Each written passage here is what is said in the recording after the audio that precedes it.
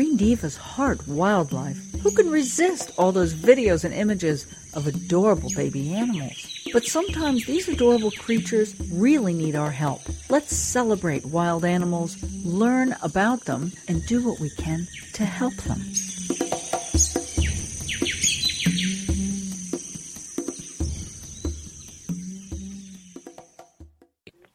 Yes, back again with my favorite green dude, environmental journalist, John Platt, who's really focused on Extinction Countdown. That's his series with Scientific American, talking about endangered species, the good, the not so good, and, everything we need to know. And there's so many species and types of animals that are in this realm.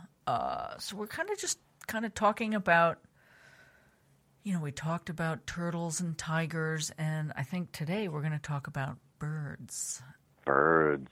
And lots of birds. But there were a couple of bird articles that triggered my thought on this. So, what's the latest on birds in general? Is there anything that stands out? Well, birds are a great conservation icon because they're so visible. For the most part. Yeah. Bird watching is an enormous industry and a great hobby, and people love it. And, there are so many birds that we never see. Yeah. Whether they're just not in North America, or maybe they're nocturnal, right. Or maybe they like to hide, or maybe there aren't that many of them, so you don't see them in the first place. But they're a great way to talk about all kinds of environmental issues. And people really respond to them. Well, I know we had done a couple of stories with a woman who made a Songbird SOS, a film about songbirds, rapidly, declining, and then that's certainly one issue. And there's a lot of factors involved with that. But, there wasn't any particularly good news with that. Oh, my God. And you had an interesting piece about these rare Scottish birds that are going blind. And, of course, everybody probably was assuming it was an environmental factor, but what you found out was it's really not. Yeah, it's called the red-billed chow. And chows, in general, are a fairly wide-ranging group of species. And red-billed spows are among them. They have a fairly wide range, but there's a subspecies that lives only in Scotland, and they're genetically isolated from everyone else. And a few years ago, people started noticing that a lot of them were being born effectively blind. Their eyes were cloudy, they couldn't see, and therefore, if you can't see by the time you get out of the nest, you can't survive. And there were theories that maybe it was an environmental factor. Maybe there was some sort of chemical or toxin in the environment that was causing this to happen. Well, we now know the answer, and it's actually a direct result of them having such a tiny population. There are only about 60 breeding pairs, and when you get a population that low, if there's a genetic mutation, it has the opportunity to perpetuate itself throughout the population, and that's what's happening. There is a mutation that is causing this lethal blindness in about 3% of the birds when they're born.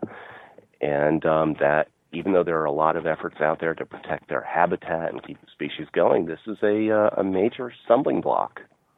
Well, yeah. It's amazing to me. I've never really even heard of, blind birds. It's an interesting, the whole thing is an interesting study now on genetics rather than an environmental issue, which, for once, it's not necessarily our fault. Well, why is their population so low in the first place? Because we destroyed their habitat and isolated them from other breeding populations. So the blindness might not be specifically our fault, but humans did cause it in the long run. If you look at the long part of the story. Yeah. Okay. All right. We'll have to own that. And what about like these bird die-offs? Every once in a while you read a story where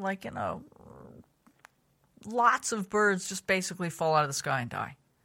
It happens. Okay. I haven't written about that too many times, but we've seen there can be diseases or things like that, or environmental factors, and whether or not those are going to have a massive impact on a species level, it happens. I mean, one of the other things, though, is a lot of migrating birds travel over areas where there's hunting.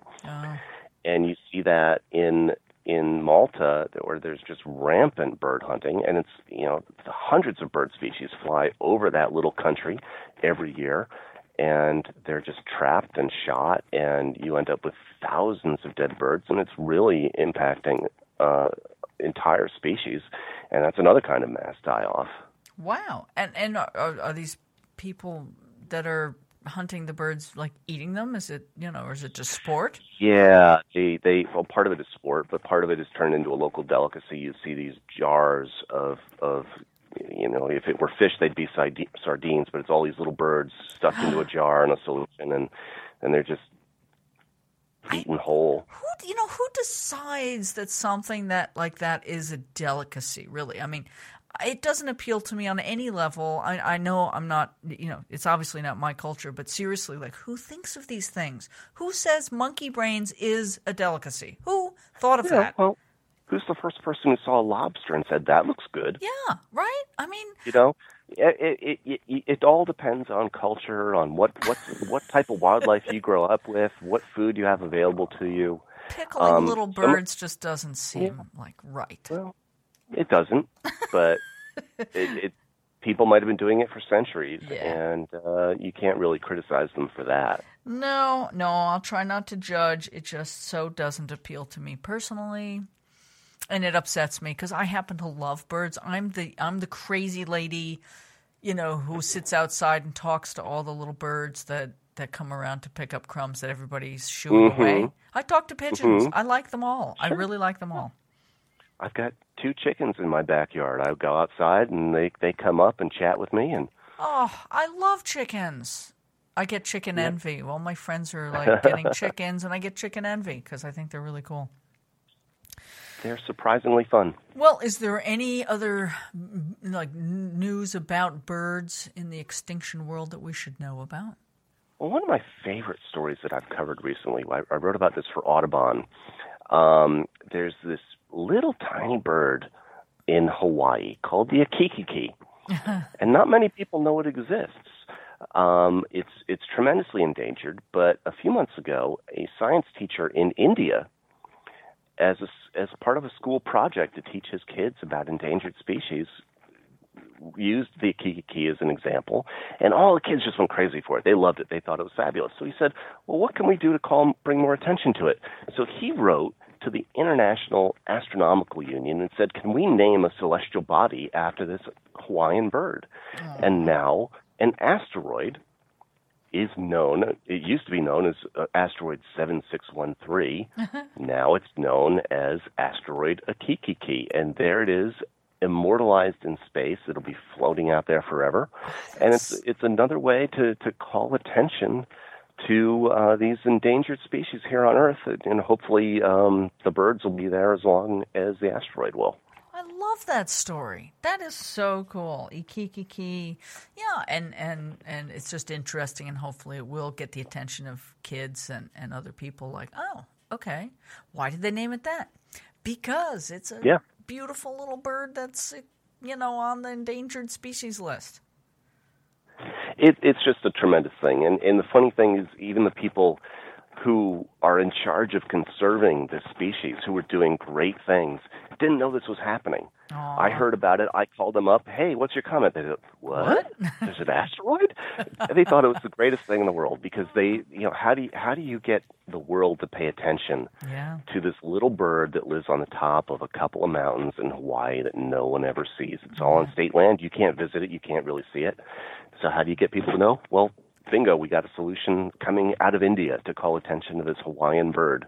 It's just a great example of people working together and caring and doing things outside the box. So cool. Well, John, as always, you come with usually there's good news involved, which is very comforting and good. So, we got to pay attention. There's stuff that needs to be done. please go read some of John's articles to learn more. We will post something about, around our podcast and link back to them. But go look up John Platt, John R. Platt, in Extinction Countdown. Yep. Thanks so much, John. We'll talk again soon. Thanks. I look forward to it.